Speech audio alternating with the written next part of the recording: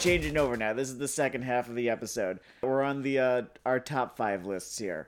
Yeah, it's about to get a little more positive, a little punchier. This is shit that I like. This is stuff that I have often brought up, actually. It is the opposite of I don't like. There's no more Chief Keef around. Several episodes have gotten segments about a couple of the things present in this particular, for my list at the very least, because I will not stop talking about a couple of these. There will not be a whole lot of surprise, and I'm sure you've already guessed one or two of them already. Oh yeah, if you've been paying any attention. You guys might have noticed that we've got a bit of a mode here. Mm-hmm.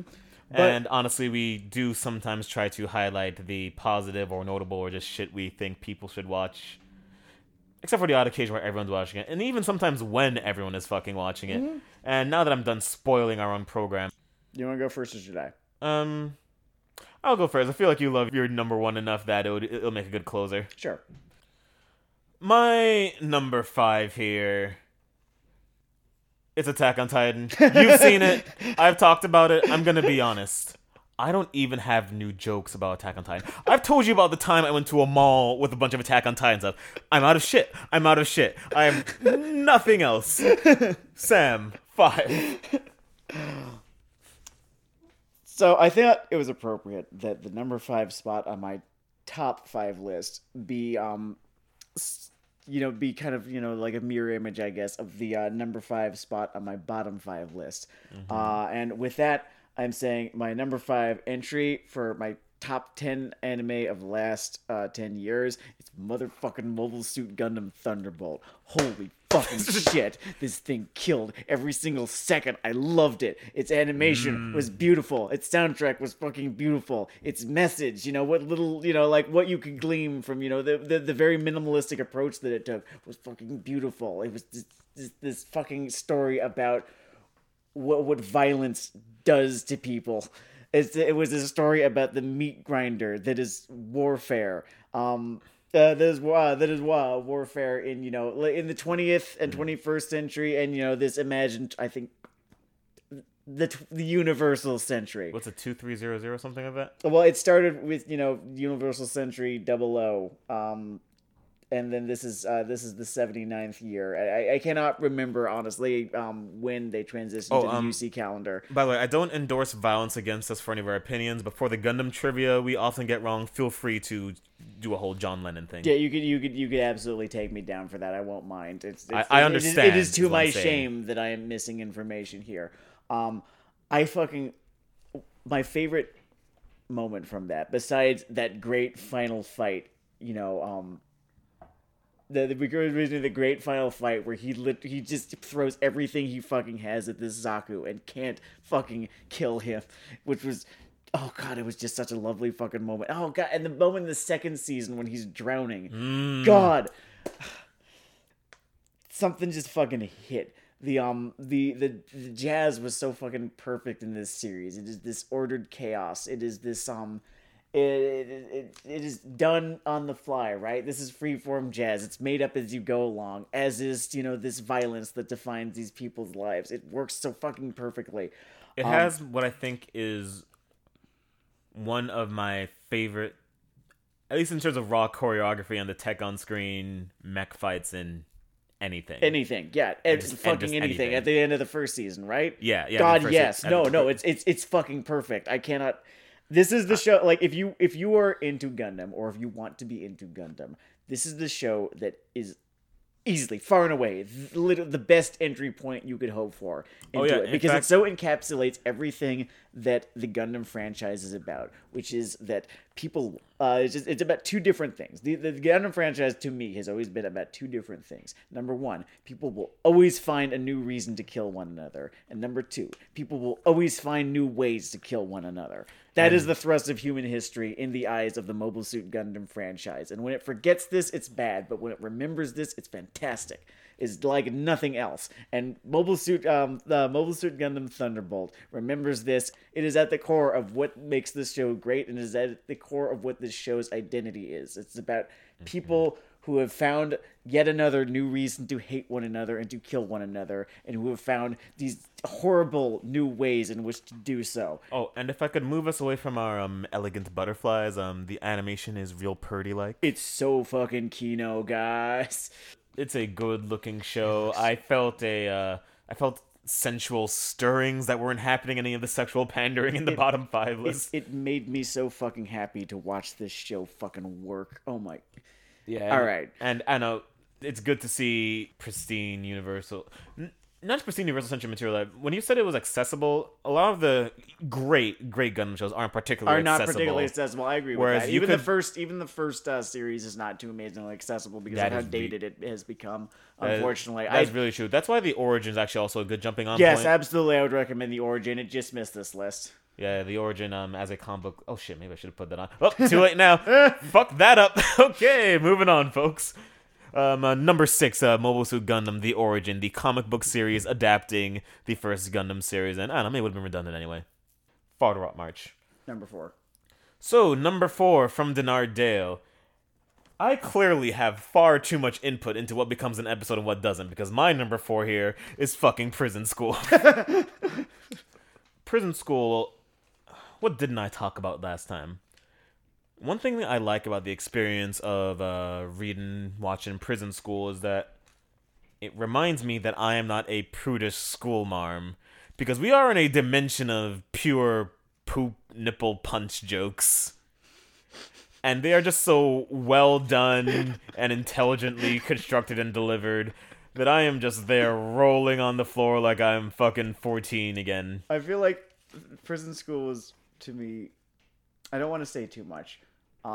It was a show that made me feel far more comfortable with my ability and desire to laugh at really fucking stupid ass subject matter. Yeah. Like, I love shit jokes these days, and I credit Prison School with telling me that that's okay, that shit jokes are really funny if they're done well. And, I know, I consider myself a satire specialist, if you don't mind. Fuck off, I'm published. So, I have certain things that are in the back of my head as just these perfect comic moments. Yes. Like, there's a Paul Beatty's not self-insert. Hi, Professor. Paul Beatty's not self-insert in the second chapter of his book getting experimented on by his dad. Oh, fuck, I fucking love this sellout. I read it on yeah. the plane to Ireland a couple years ago, and Yeah. people were looking at me because I could not fucking control myself. That's one of those crescendo moments. Another one is, and it's so simple, but just Milo Mindbender bombing their own base in fucking Catch-22. That entire scene, I was laughing in the middle of Jamaica. They're trying to do some kind of ceremony in the other room, and I'm just rolling at this sequence. The Dipper Gut Punch. The Dipper Gut Punch in Gravity Falls, for me, privately, is one of those, and I have my own favorite gag from Gravity Falls. It was... But we're not on me right now.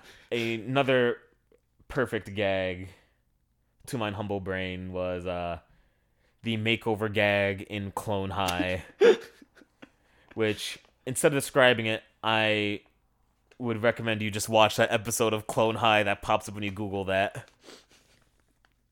The point is that I have given like different things single entries in this, and Prison School I think has 2. I'm pretty sure it has 2, maybe 3. Like, there's a stock exchange gag, which I won't describe more than that. Just read fucking Prison School. Just read it's the Wall Street gag. Just the keyword is Wall Street. And read it. competing Kyoshi Hana gags, which I'm not even gonna fucking describe it. Just read it. I spoiled all that other shit. Go in there, read Prison School. Actually, maybe watch it so you get the piano. Read, watch, to taste. Watch it until, you run out of anime and then continue on with the manga. It's so fucking beautifully drawn. Oh yeah, it is really well drawn. Like, this is, some hands are experienced, some hands are talented. This is a talented, experienced hand. Mm-hmm. So, good on the dude. How the hell was that weekly? Is he a slave? I don't know how he fucking did it. That is terrifying. He's such a fantastic draftsman. I don't know how he did it. Number 4 for me. There is a genre that has yet to go out of style, that has produced as many good entries as it has mediocre, kind of bland entries, and even one or two truly shitty entries, which is weird given its inoffensive nature. I speak of the Slice of Life series, of which, I've watched dozens at this point. Usually they're pretty relaxing, and I think this entry is basically just the best possible version of the Slice of Life, right? It takes an interesting setting, populates it with really well done, compelling characters, and then puts them through their paces. Actually has the story has time pass by, or it has time passing them by as they grow older and more mature, and they figure out what they're doing with their lives, and seek better things for themselves, as they come of age, as they begin, the main characters all begin, I believe, in high school, like the beginning of high school. In the manga currently, they are all beginning college, and they more or less have where they want to go figured out, or maybe they don't, because that is, the thing about youth, is that you never truly know. You were absolutely certain until you're delivered a curveball. Yeah, I've only known what I want to do for 90% of my life, and that's why I love this series so much, because it includes all of those ups and downs, and all of those moments where you're so sure, and all of those moments when you have no idea, and these moments when you're blindsided by fate, and these moments when you discover something you love. I'm sorry, I'm doing a whole lot of hand wringing. This is the anime / manga Silver Spoon by Hiromu Arakawa, who you of course should know from Full Metal Alchemist. This is her second big manga. I think she worked on the Heroic Legend of Arslan as well. But this is I don't believe that she wrote that one, or I can't remember what it was. But Silver Spoon is a series that takes place at an agriculturally focused high school, like farm school, where a directionless young man goes, not really knowing what else to do, and wanting to get away from Sapporo. The whole place takes place in Hokkaido, where Hiromu Arakawa grew up. It's gotta be rough having that drinking problem. I'm great. Go on. Great. Where he's trying to get away from his family, who, his dad has his own ideas about what he's supposed to be doing. And goes to the school somewhat on a lark. And he finds both who he is and what he wants throughout the course of the story. As well as just all the challenges of being in a world that you need to be in, but does not necessarily need you to be in it. It's a very good, like, millennial coming of age story in that way. That spoke to me quite a bit. It's a sort of a story about, kind of finding your people as well. It's so many things, and it's so damn heartfelt and funny. The character designs are so good. The humor is so good natured and lighthearted. It's never too amazingly dark. It's a show that just kind of makes you feel real warm when you watch it, and it made me feel just a little bit better about sort of who I was and what I want. I still don't know what the hell I want. That's probably why I like this show as much as I did, because I am as still at 27 as directionless as its protagonist was at 14. He figured his shit out by the time he was 17. God, I wish we could all say the same. But it's fine. I'm just rocking back and forth gently. Mm-hmm. I cannot recommend this story enough. There are all these moments of uncertainty in it, all of these moments of where you get these setbacks, that happen in life, and they make the moments of these tiny little triumphs feel so fucking momentous and huge. It's you should read this. You should all read this. It'll make you feel better about life. Something else? Go ahead with your 3. So, I almost was a pretentious fucking pandering person, didn't put this on my list. But I looked at hours of my life, fucking pound for pound. Hours enjoyment, pound for pound. I think these top 10 lists should reflect experience. So I've become what we call macro pretentious. And meta pretentious, omni pretentious. I look down upon the critics and say, how trifling indeed.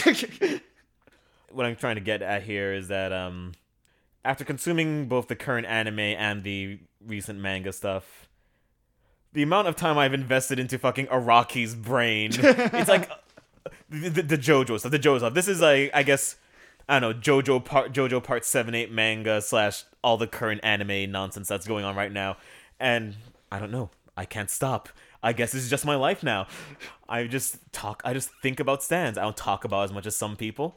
Or maybe I do. Maybe I don't even notice. I think the people even think they're talking about it. I think... We both have Joestar tattoos. The exact same one. We got them on the same day. And...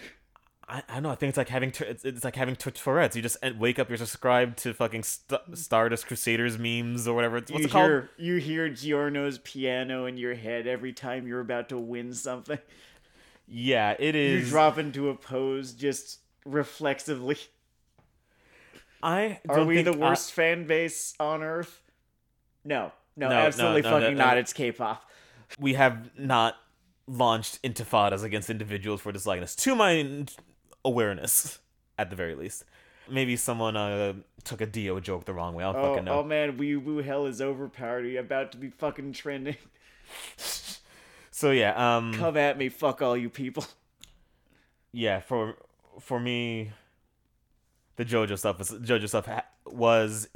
continues to be something special. K-pop is the musical equivalent of the Charmin Man commercials of... No, it's in terms of K-pop, agency involvement. No, there's too many words there. K-pop is the equivalent of a commercial. It is a commercial for itself, designed not by musicians but by suits to sell. And you buy. True. You're not a stan. You're a customer. Stop coming up with cool words for yourself.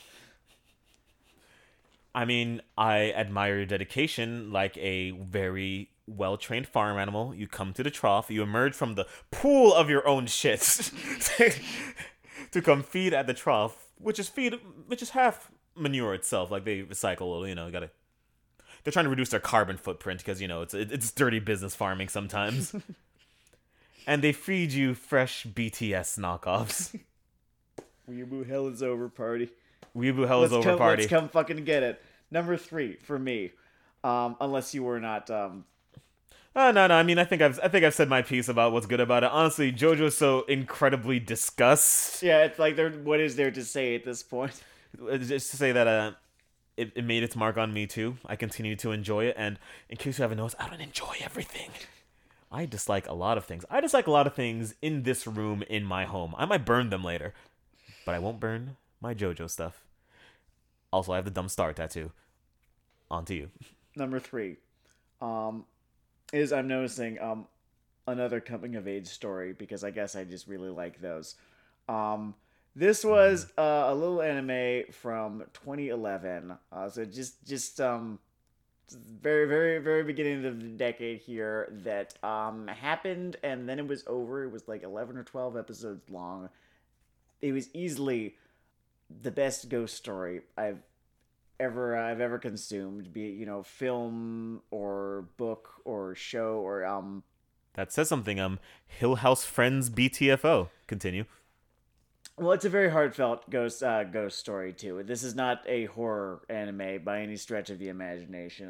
What I'm talking about is Anohana, the flower we saw that day, which is kind of an anime smark favorite. I'm probably not the only one who loved this as much as I did. Sometimes good is good. It just fucking did it for me. Like, it hit all the right notes. This is a story about a teenage boy who is suddenly contacted by the ghost of his friend who died about 5 years ago.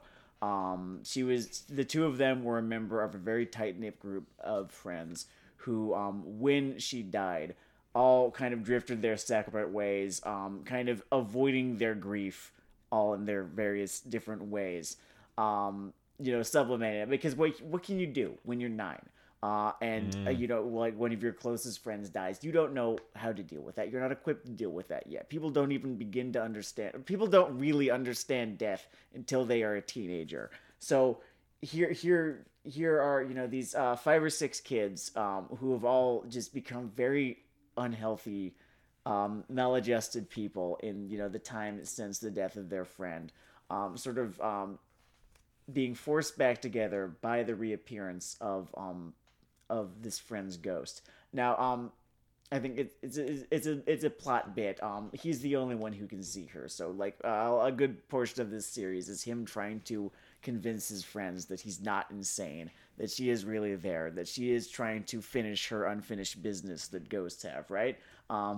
In its conception, this is a very simple show. It doesn't do too many like new things in terms of, you know, like, you know, how ghosts work, you know, that sort of thing. But in practice, it is this heartbreakingly beautiful story about grief and what we do with it, and what it does to us, and how to sort of reconcile the unthinkable. It's about regrets. It's about being in love for the first time in your life. It's about hoping for like that second time afterwards. It's this fantastic affirmation of life, and I think you'd be doing yourself a disservice if you did not watch it. It super made me ugly cry towards the end. Oh my god. Not an everyday thing, despite the torrent of insults from every direction. Right? I wish that I could see. I wish that we could have another show like Anohana. And honestly, we've only gotten one thing that I felt was hit those notes the way that it did. But I'm going to be talking about that later. And so it's just this beautiful series about all the things I talked about, and just about like the friends you had when you were kids. You know, which, you know, that I guess I don't know if I miss being young more than the average person does. But I feel like that might be one of the reasons that I like this show as much as I do. And it is a show about kind of missing that as well, and like the sort of the regrets that you end up with as you start to get older, and, you know, like you start to realize more and more things about the world and how it works and how you are as a person.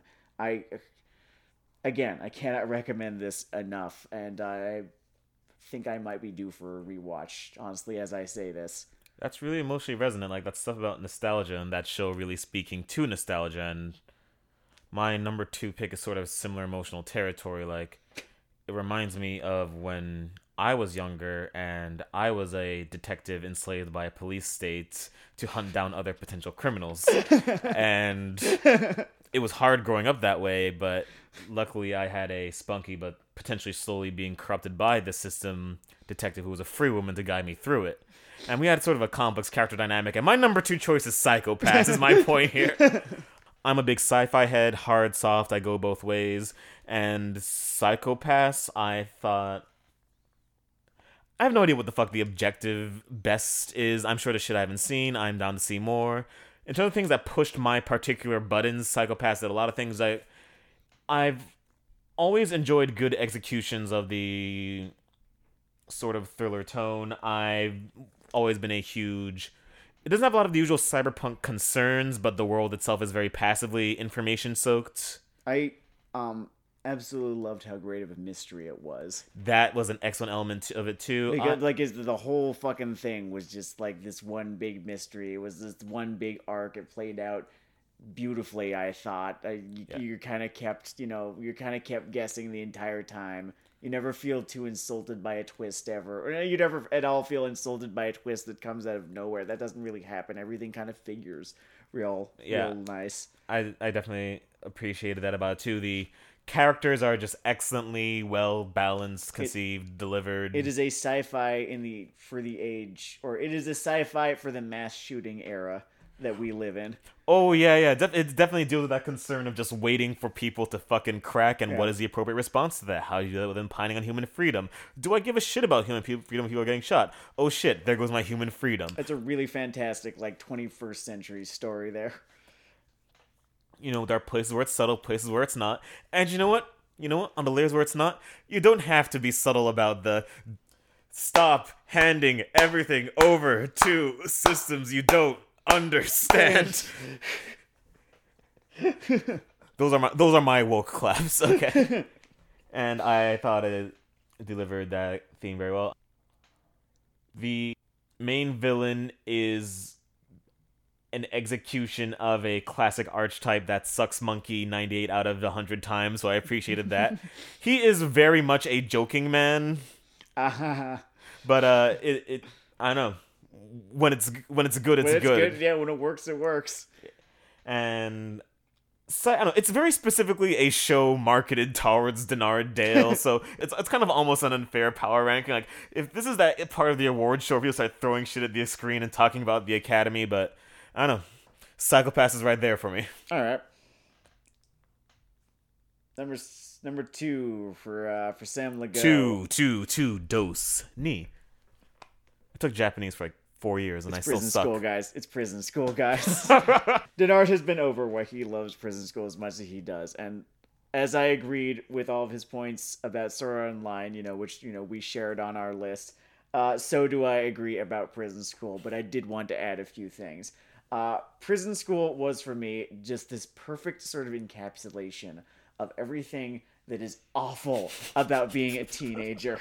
It is everything that is painful and humiliating about going through a high school with a perpetual erection just because your body has decided that it is going to be a certain way. Even if you do not feel a certain way, you are not in control anymore.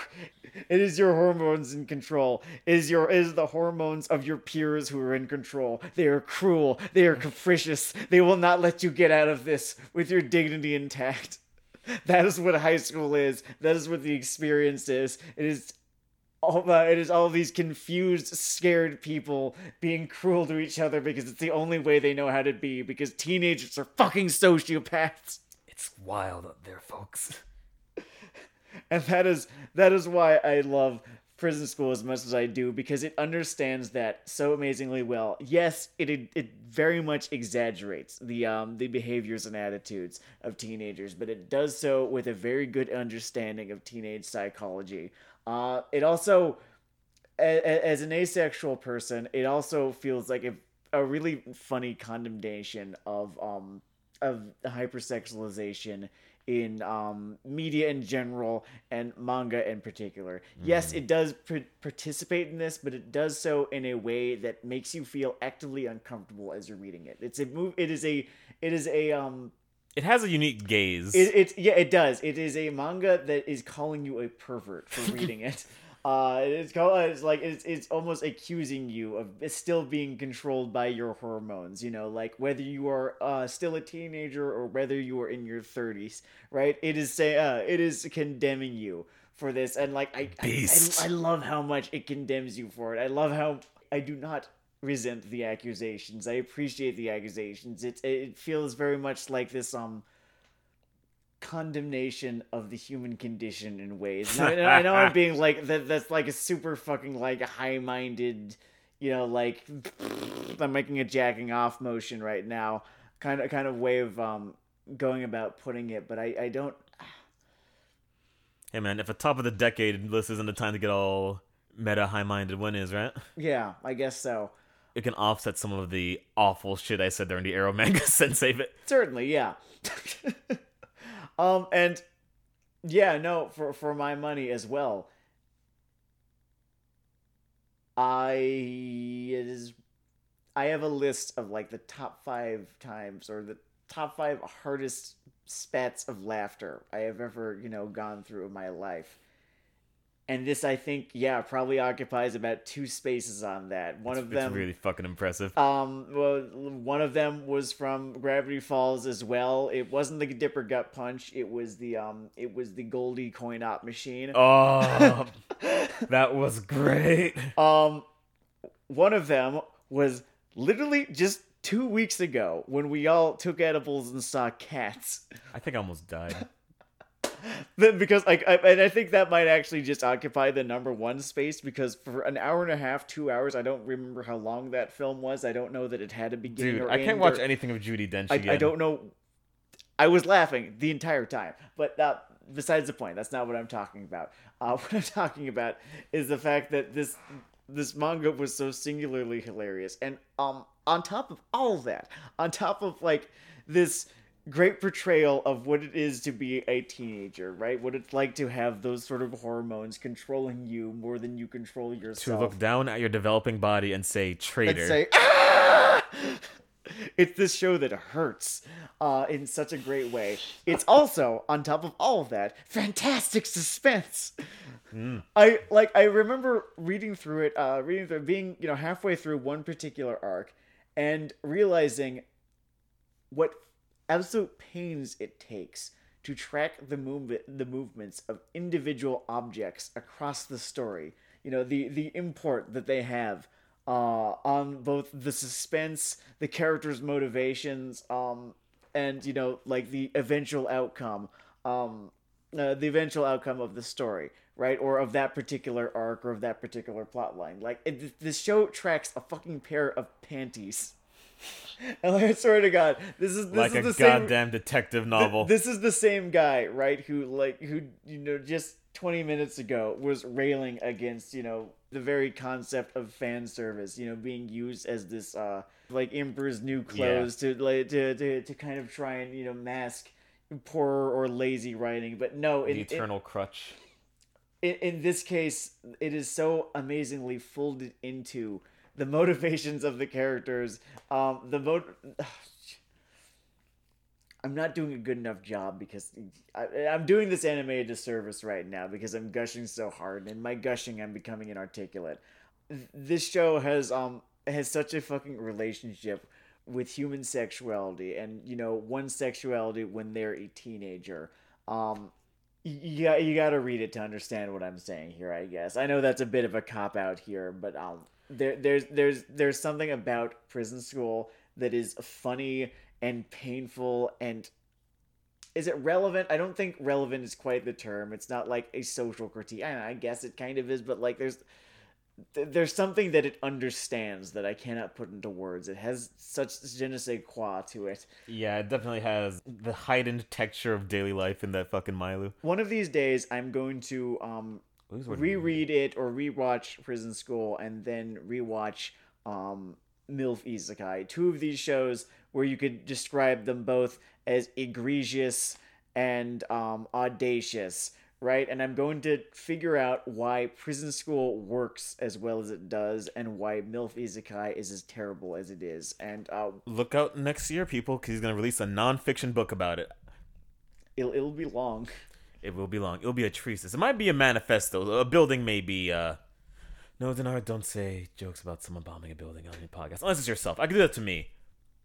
I might bomb a building. Alright, so... Go for it. Maybe we should do our number one. So, once again, in my approach to this, I thought more about individual resonance.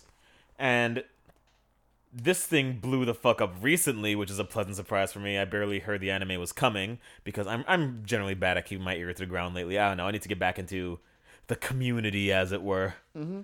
Multiple communities. At least get with the fucking breakdowns, the common people. Whatever, that's my life.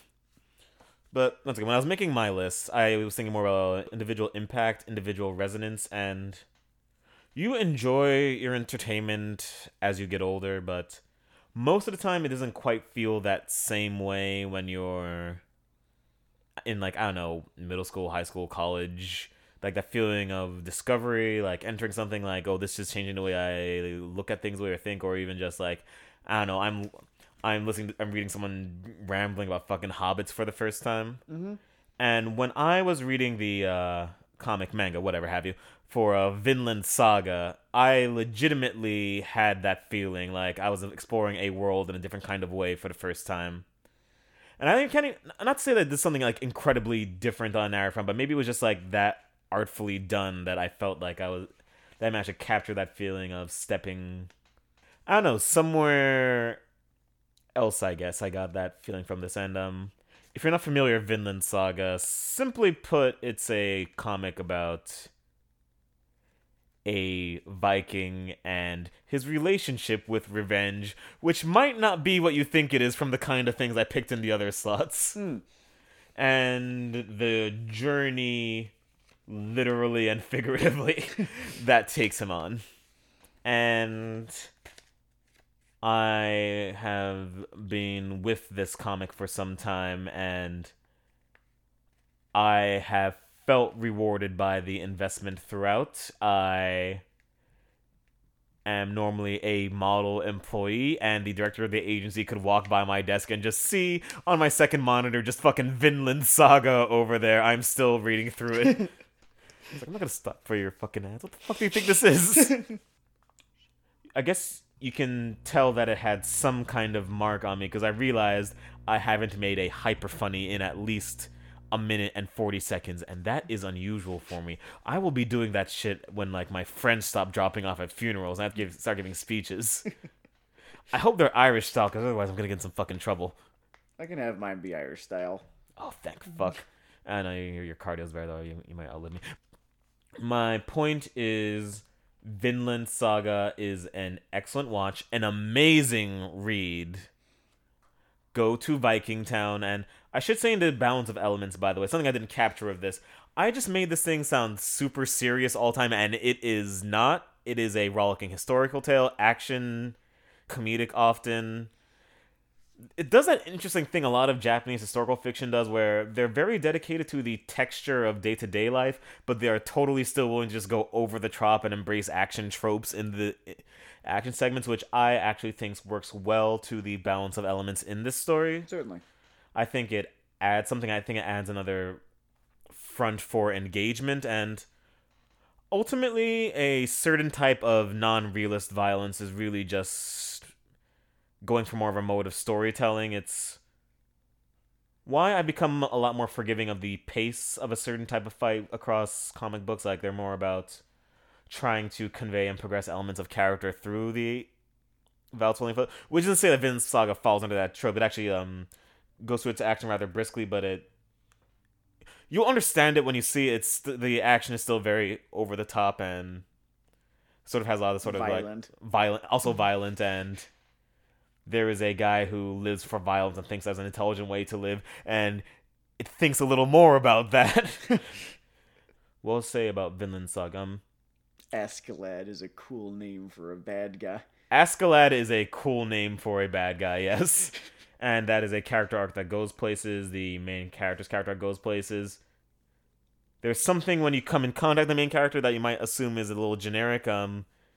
I normally won't throw this card to a series, but trust is one to play the long game on that. It takes that places. Mm-hmm. I don't know, it's very Russian book in that you would describe the concept very differently after you've been through the halfway point than if you're describing it before then. Okay, sure. It does a sort of little mini table flip. And that is my presentation about Vinland Saga. Fantastic. Before I get to my number one, I've got also my honorable mentions. A whole lot of these are I had to kind of go back here. A number of these are going to be kind of later in the decade kind of stuff. A couple of them are from this year too, because 2019 was a really fucking good year for anime, I felt. It was. It had a couple instant classics there, a couple of whom made this list. But I'm just gonna kind of get into it. Honorable mentions for the decade. Promised Neverland was fucking Stephen King does anime, and anime does Stephen King, and it was fucking beautiful, tonally just perfect. The information warfare thing is a thing that I'm super fucking into. It's like it started with Death Note, I feel like, and like it's this sort of mini genre, and like all the entries who have cropped up, I've loved. Erased. God, I fucking loved Erased. I even loved its stupid fucking ending that wasn't there in the manga. It was so perfectly suspenseful. It was so wonderfully directed. I didn't really gather my thoughts about Erased prior to this. I'm kind of doing this off the cuff right now. There's something deeply discomforting about watching this show in such a great way. It makes you feel unsafe. It's wonderful. It's like, how could you feel safe if you're, like this 11-year-old who's trying to catch a serial killer who could very easily fucking kill you because you're an 11-year-old. Moment. Silver Spoon actually ended up on my top 5 list. Nichi Bros. Danchi Nichi Bros is a laugh factor. Oh, what a fucking laugh right of a show. That's like one of those other shows that kind of gets another aspect of being a teenager. This is has less to do with, the raging hormones and social embarrassment and, like how awful it fucking is to be around your peers. And this is more about just being so fucking bored all the goddamn time. Yeah. Just having nothing to fucking do because you're broke and you don't have that many friends. And it's hot and your parents don't give you any money. So what you do is all that you can do. You just fucking talk bullshit with your friends. It definitely captures the entire fucking around spectrum. And it's side splitting every fucking time. Lupin the Third, just all of the Lupin the Third that has happened this decade. I think there's been at least 2 or 3 parts. I think parts 4 and 5 at the very least. The Woman Called Fujiko Ime. It's so fucking good. I love Lupin. Lupin is I don't know why it hasn't crossed over more in the States. It's this perfect marriage. Lupin actually had kind of a moment when we were in middle to high school where it was sort of hot with people in the States. Like, it was sort of an Adult Swim kind of mainstay. God, I don't remember that too well. It was like that whole late night, like, Big O kind of block. I mean, I only discovered it later on, like when I was in college, and just as an adult, been watching it. But it's this perfect fucking marriage of the Pink Panther and James Bond. Yes. And it is so consistently fun, so jump inable. So like the character writing is always so consistent and strong, and it always feels fresh, even when they rehash things, and they often do. I cannot tell you like recycling is wonderful for the environment. I can't tell you how many references there are to the Castle of Cagliostro in a given episode of Lupin the Third. It's their Montreal screw job. But I would, of course, yeah, no, for real. I would recommend anyone watch Lupin the Third. It's the most fun you will have. It's so just easy to watch. It's easy to enjoy. Mobile Suit Gundam, Iron Blooded Orphans. This got edged out by Thunderbolt because pound for pound, or proportionately, Thunderbolt is better. Iron Blooded Orphans was such a non-standard story in the Gundam franchise. I was legitimately impressed by a lot of Iron Blooded Orphans. I never expected to see a Gundam show pick up the structure, themes, and content of a fucking archetypical crime film and dole it out the way it did. About, like, Scarface, this is my personal private I mean, I shouldn't say private theory because I thought it was just a thing, but no one really talks about it that way. I didn't get that so much from it. What I really it's got a structural from, thing. Like, if you look at the I would rate your paper an A in this case. I rate your paper an A.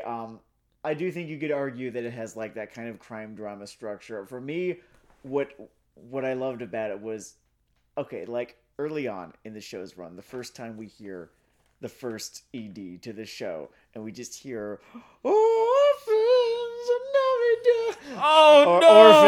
tears, and we knew from the end of the first episode exactly what the 50th episode was going to happen, or exactly what was going to happen in the 50th episode, and nothing that ended up happening towards the end of the series was at all that surprising, right? But that's not a point against the show, because it there's this air of inevitability about everything, about just like a car crash happening in slow motion, as these really young people who didn't deserve any of this but came to deserve all of it, who like if they just had a chance in another life, none of this would have happened, as they edge closer and closer towards their own destruction, their own bloody ends that they create for themselves. It's so great. And there are things about it, little things that didn't work so well. There are things about it that maybe I'd go back and change, but like ultimately, and it was great fucking fight choreography throughout. Yes, that is of course very important. I remember watching this and seeing the influence of a certain show for the first time. We'll get into what that show was, or not for the first time, but seeing it for the first time in like a really pronounced, really well done way. Anyway, well, Final Its Own Identity, yeah, Hero Aka, My Hero Academia. It's just it's just great. It's just like What this is there to distillate- say it's the- about? what can you say about the man who what would you give the man who has everything? It's this fantastic distillation of the shonen formula. It feels like reading on like those freaking 70s Spider-Man comics again in a way. Yeah, Like, absolutely. Foundations, action adventure. There's clearly a brain behind it. The brain has opinions. Yeah. Interestingly, not that loud about them. It's like his opinions play bass. It's true. It's Horikoshi Kohei seems to be such a lifelong fan of shonen manga, but he understands the things that do not work about it. And seems to be striving in everything he does to fix those issues in the little ways that he can. Like it's clear that he likes, the big boys, Naruto and Bleach and Dragon Ball, way more than I honestly do. I can appreciate some Dragon Ball here and there, but I do not think very much of Naruto or Bleach. He loves them. It's clear that he loves them, but he thinks, yeah, but I feel like there's this one thing that I could maybe, and then he does that, and it makes just a world of difference. What have you got to say about it? Well, I mean, there was that old Spider-Man comment, Hero Academia, in terms of how it sort of mastered this little Mailu tone. It reminded me, the whole shonen thing can just be good and fun and enjoyable. Yeah. B, it partially reminded me I don't really need to be a miserable fuck all the time. Yeah, absolutely. I had a phase, a little wombo combo of negative events in a chain, and Just one or two of them. it just cast a very positive shadow there. I appreciate that about it. I will always have a spot in my heart for just the sort of, I need a better term for it than like Foundation's adventure story, but it really is like simple storytelling done well. Like, I don't know, some people will make hour-long YouTube videos about the depths hiding within the narrative. I don't really approach it so much that way. It's more like, I don't know, you ever seen a guy jump a motorcycle? Yeah. What I find is that, like, in contrast to other, long-running shonen action stuff, it's not fucking frustrating to get through. Like, I remember watching Naruto, right, before I knew better. And just feeling so goddamn blue-balled by it all the time, where I'm like, I know that the good part is coming up, would you just fucking get to it already?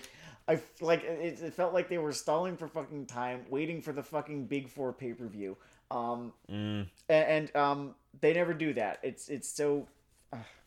I hate the word fucking pacing. I fucking hate the word pacing so goddamn much because it's the most I mean, it's a word of an application of meaning. It's like epic. Remember, epic means something very epic. It's a word narrative that you use when you want to sound like you know what you're talking about. But like it's so much better paced than a lot of shonen. JoJo's Bizarre Adventure with an emphasis on Diamond is Unbreakable is another honorable mention for me. Super fun. It's the number 6 spot. It just got edged out by but I don't know if I said if anything else was the number 6, but I don't think so. It just got edged out by Thunderbolt, and only just. I mean, I've got the same fucking Joestar tattoo on my shoulder that Denard does. It reminds me to do my overhead press, even though I hate it. Like, this goddamn show is part of me. No, that's on your nodes. trap. It's like the one where you lift like this. I'm gonna go curse real quickly. Yeah, the overhead, that's this right here. Overhead press is the front of your shoulders. The back of your shoulders I've is got some real nice shoulders, people. I just fucked up a little bit. No, I do a lot of stuff, people. I'm not making basic fucking bodybuilding errors. And by the way, this is the most weightlifting talk you are ever going to hear on an anime podcast. Should we talk about carb cycling? No, let's move on. No, we'll move on. There's, again, little to say about JoJo that hasn't been said already. I think I appreciate part 4 the most because they introduced the stand concept in part 3, and it's fighty boy time, and there's nothing wrong with that, but I kind of like the idea of you have this shonen, I guess, seinen shit going on with, like nuanced power sets that's been just copied endlessly, in years since. And you do something different with that. You have it be used for trying to fucking cheat a famous manga artist out of a few $100, just because you hate him. It is something unique. Recreators was a really really surprising show by the That author, one hit me out of nowhere. I right? mean, the Black Lagoon guy collaborated with Yeah, the no, studio, right? it was written like the character designs were done, and the whole thing was written by Rei Hiroi, who is the genius behind Black Lagoon. Who, like, if Black Lagoon had been made in 2012, it would have been the number one spot on this list. We It's bow one of my- towards Ray Hiroya 3 times around lunch. Yes, I think like what I guess you could go east or west from here. We're across the world. Yeah, just make from sure you're not Japan, going so- at the fucking Antarctic and you're Yeah, good. yeah, yeah. No, the Recreators was just more of his really great work. He's a writer who really likes to have characters fight a whole lot and then kind of sit down and jaw for a little while. Maybe I don't know. Maybe I'm not doing the greatest job describing what's so special about his writing style, but like he has very well developed ideas about the nature of evil as we see in Black Lagoon and the nature of fiction as we see in Recreators. Also on this list, Durarara. Man, that's So I forgot cool. to say. So here's my thing about Durarara. Here's my endorsement of fucking Durarara. Mm-hmm. I legitimately, until I checked before we made this episode, forgot it was part of this decade because in my head at this point it was one of those like elder fucking It's just always been foundations there, anime. yeah. Like you're a kid, you watch DBZ, you watch Durarara, yeah, and it does the thing. Can I cut a few in here? Yeah, absolutely. So, honorable mentions. So when we talk about what it feels to be young earlier, which is something that you would think that with all the fucking high school fixation all these fucking shows have, by the way, that more than one or two a year would figure out. Mm-hmm. But something that caught on to a bit of that waving for me, and again a comedy. The whole Kaguya-sama thing, like just being so in your head and up your own ass, like I have Just them. overthinking everything. I know exactly how I'm going to do this. I plotted my life out for the next 10 years. If Sam can relate a lot to listlessness, I can relate a lot to this is the plan. And I really enjoyed that about it. Kaguya-sama was on my list too. I wanted to it's as I said before, I absolutely fucking adore the information warfare genre of manga and anime, and I especially love when it is parodied in such a perfect way as it is in Kaguya-sama Love is War. Just these people overthinking everything to such a degree that they get in their own way to such a degree that like none of their plans actually seem to succeed, as smart as they are, because they are so amazingly up their own ass and in their own head and in their own way. Also, probably the best deployment of a narrator in anime or manga I've Yes, seen in a while. the Like, a lot of them narrator just is dodge a it now. character and he's fucking hilarious. Yeah, and points to the voice actor on that mother. God, yeah, it's also I'm fucking sorry, great. the Seiyu, whatever. I think my favorite single moment from that, my favorite, it was a montage. It was the he's lying montage where the narrator explains specifically how untruthful all of the characters are being to one another in a certain scene where they're talking about studying for an exam. Add something. This will be a actually not surprising at all. Without even scouring at length, I liked Madoka about as much as everyone else liked Madoka. I liked all this other shit more. To my shame, I missed Madoka. Madoka was a good time. Yeah. If you haven't seen it, thank you for being a lover of our dulcet soul of humor to be watching an anime podcast for some reason. Panty and Stocking, which is a unique show. I feel like it took a sec to get going, but it was great once it did. Yeah, it took a while to rev up. That may have even been the only thing that really robbed of this list, is that you're just sort of like twiddling your thumbs just for a second, looking down at them. But it went places. Yeah. It went fun places. It went places that have little tributes to Western animation. It went places that I have no idea what kind of fucking mushrooms they are on, but they were definitely mushrooms. Kind of Gainax's last stand. I don't really know what else of note they've done since. Yeah, it's kind of sad to see some studio that like, stuck in a creative holding pattern. Like they still did a good movies with Anno, but Okay. you need a second thing. You do. In my humble opinion. I'm a Denarda, professional creative consultant. Let me hit all the mainstream ones before I hit my little babies. Pet Sucking, Madoka good. So this is picking up steam, so I'm not sure of its current popularity level, but there's another historical fiction thing which may become my new fucking, I don't know, manga fetish, whatever. But Kingdom. And it's an action military just take on the unification of China. One of the unifications of China. There have been quite a few throughout the centuries.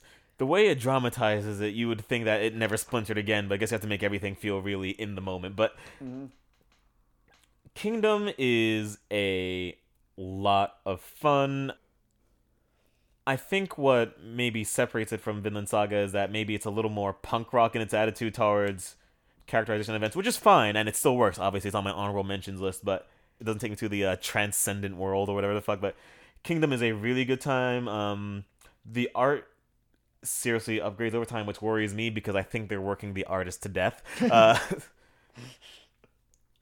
And it almost has a genre change halfway through because like basically the first must be I guess quarter of this thing now because this thing's been going forever, but first quarter of this mother is basically a martial arts story. Like it's also historical fiction, but the conventions of conflict and emotive action is very much concerned about the strength of my style. And then the military history thing comes up, and the first arc is fun, but that I think to me this is when Kingdom really becomes Kingdom. Okay. Like it achieves that sort of scope, and it's very good at making macro stuff feel interesting by having people yelling loudly about their honor. So that doesn't always work. It works here.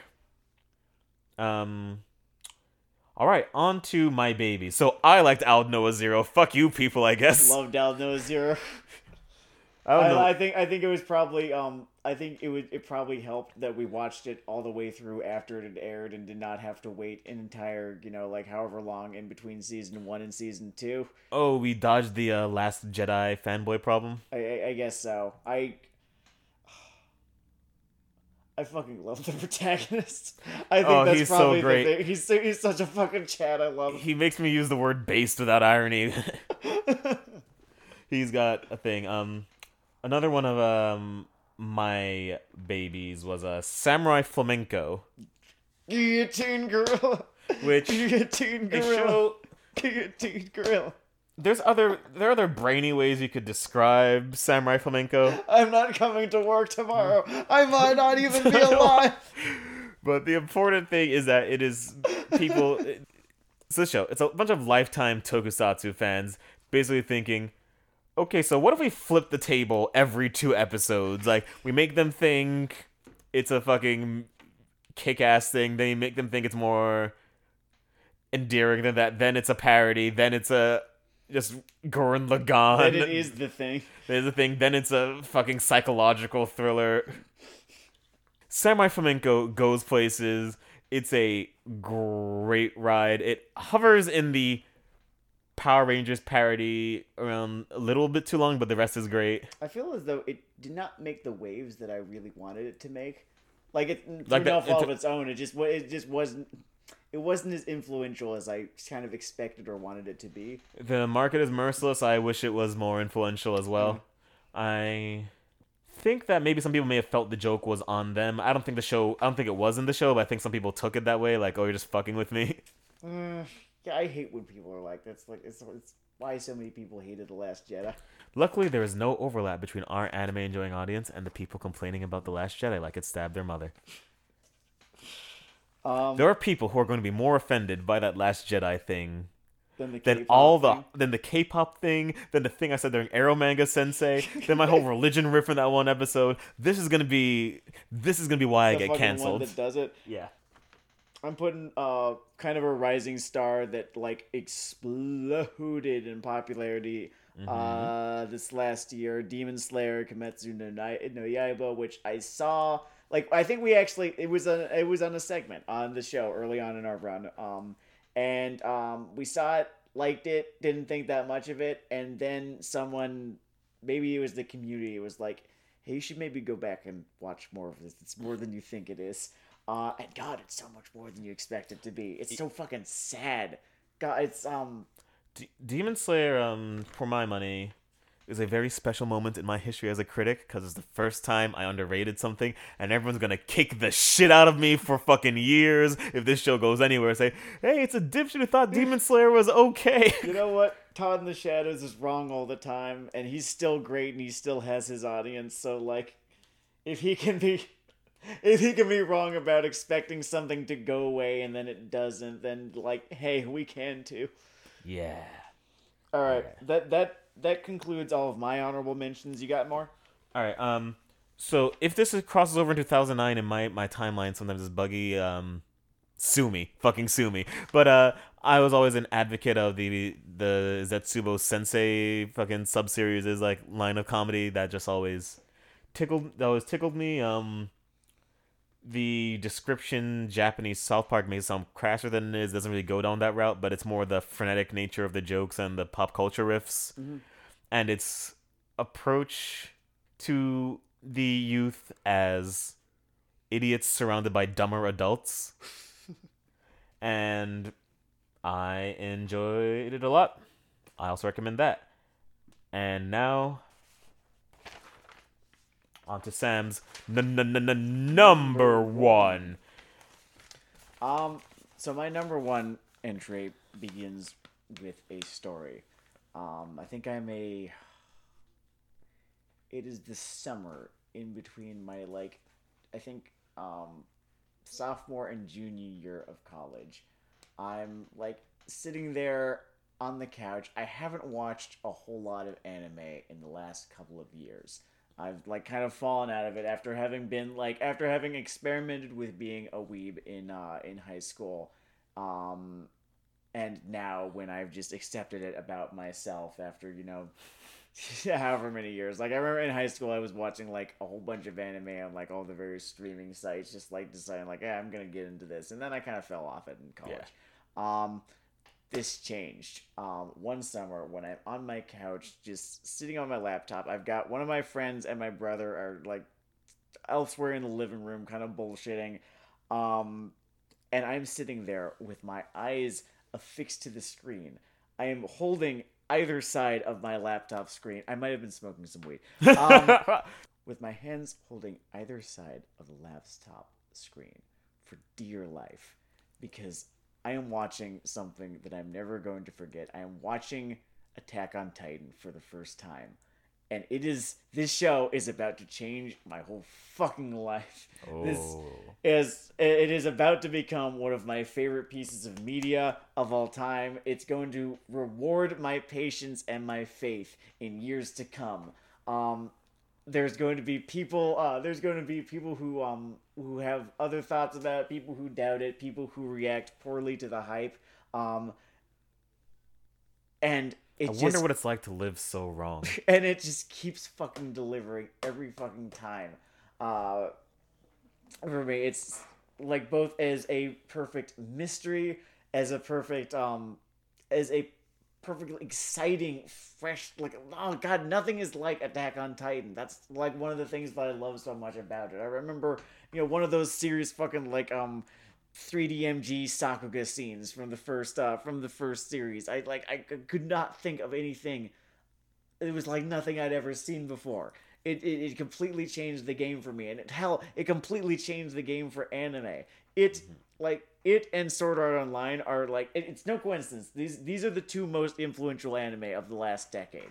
For better and then for worse. Attack on Titan for better because of because of the energy that it just brought. You can see visual cues, plot cues, character cues present in almost every facet of the medium these days. Maybe it's absent from some slightly from some genres that are definitely not adjacent to it, but god, for my money it is. And where it goes in the manga too, something else. It has become clear, without spoiling too much, where it is in the manga now, that he basically wrote this thing in its entirety before the first chapter was ever even released in I think Monthly Shonen Besatsu magazine. Oh shit, you had the name. Oh yeah. And with every new chapter, after I want to say the 2/3 marker. We'll see. It's not even concluded yet. One new question has been answered in a way that is both like thought provoking, makes you go like ah, and makes sense given given the seeds that had already been planted before. Even stuff that seems to come out of left field. If you go back, he has such an attention to detail. Is so very very careful with his plotting and planting plot points to harvest them later. Every little surprise has its genesis in a chapter 50 chapters prior. Both in the way that the mysteries in this show are created and then paid off on, the way that the characters have developed. Honest to fucking god, Eren Yeager might just be my favorite anime slash manga protagonist of all time, just because of the fascinating journey that he has gone on from this sort of from what you could consider a generic shonen protagonist who has kind of generic shonen protagonist goals to what he is now in the manga. And I cannot really tell you where his character has gone since then, but it's both fascinating and sad and exciting to sort of see it. Show leaves a welt. It's god damn, I just love this series so goddamn much. And it is the probably at this point one of my favorite pieces of media. There's only so much that I can say about it at this point without getting into like serious spoiler territory, because it is very much one of those shows where it's full of surprises. Every new chapter is a new surprise. But I love this show as a kind of commentary on two different things, on both human hatred and its origins and nationalism and its origins, and how like the two of them are inextricably linked, and how one comes from another, and hatred creates itself over and over again, and nationalism is always this result of tragedy that becomes hatred, that becomes nationalism, that then again that then creates new tragedy that becomes hatred, that becomes nationalism. And it's both like a great piece of I guess you could call it political satire, as well as just an exciting fucking like both horror story, and it becomes a conspiracy thriller. God, there's no facet of this manga that does not have me just floored every time I pick it up. Like whether it be the beginning chapters of it, and the story that it eventually becomes, which is something completely different from where it begins. I just read it. It's so good. It's only 125 chapters. He releases shit every month. It's not even that hard to like get yourself caught up on. You'd be doing yourself a disservice by not. Let's see. 3 points. I think it's significant and fitting that this is the show that is seeing off the decade for us in general and kicking off the new decade for this program. Mm-hmm. I think it has earned that place in the anime spectrum, and both in terms of just impact and goodness. 2 little points I didn't hit during my set piece on Attack on Titans, and this would be sort of an Attack on Titan sandwich. My first point is that while I recommend watching anything on the top 10, I specifically recommend that you read or watch Attack on Titan before it becomes one of those things where everyone knows what fucking happens and you sort of lose that in a way. Like, yes, you have a chance to get the run-in before Vader whips out the little 23andMe, you know what I mean? That's one thing. And another point is I think I told the story last time, but I'm going to tell just the story of my premium wrongness in this milieu, and I will never get more wrong at once about one thing. But earlier on in my life, I was at some convention or bookstore, and they had preview pamphlets and chapters of just different comic books and manga and shit. And I got a chapter sampler, just one chapter, early Attack on Titan, maybe one of the first two things. And my snot was like, and I just basically chucked the thing. And now, here is me for the media gods. It's like, I'm sorry! I'm sorry! Oh, I think I should finish the story that I kind of began this entry with by saying, this is the show that made me a fucking weeb again. And I'm so fucking thankful for that. This is the show that got me back into anime after I'd kind of fallen off of it. Where, you know, like, just life happened to me. I stopped watching so much. And this is what kind of got me back on it. I wanted, like, after I was done with that first season, we had that giant ass dry spell in between season 1 and 2. I wanted more. So I started fucking devouring anime and manga because I just wanted it. And I can credit this show for so much. This is the show that got me angry enough to change things about my life when I was like kind of in rough places here and there. This is You got to fight. it sort of inspired in me this kind of fighting instinct. Yeah, it's a show that like has made me think about like the state of the world today, and you know, like how we got to where we are. You can see it as a parable for a whole lot of things. You know, things that happened 100 years ago and things that happened just 20 years ago. It's got so much. You can write and write and write and write about this manga, and people have, and they still do. That I'm really appreciative to have been a part of the Shingeki no Kyojin subreddit. There's a whole lot of people on that thing that like Amazing shit posting. Fantastic shit posting just to begin with, and also they this coon. And they also a lot of them are like smarter and more observant than I am, and will like point out all the stuff that I missed, because you can totally miss stuff in this. Like I'm gonna go back and read the whole of this once it's done, and I'm probably gonna need like 3 or 4 read-throughs to get everything, and then even then I'm probably gonna miss some things because he's got so much little details in there that like make mwah. Alright, so I'm going to close this out with this. I'm never going to say it again under gunpoint. Mm-hmm. Anime is good and getting better. This has been Weeaboo Hell. It's Weeaboo Hell.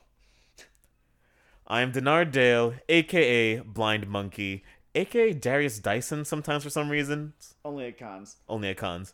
I am Sam Legault, aka Mute Monkey, aka just Legault these days. I feel like more people call me Legault than Sam these days. It's odd. It's been an interesting metamorphosis, just for various different reasons in various different circles.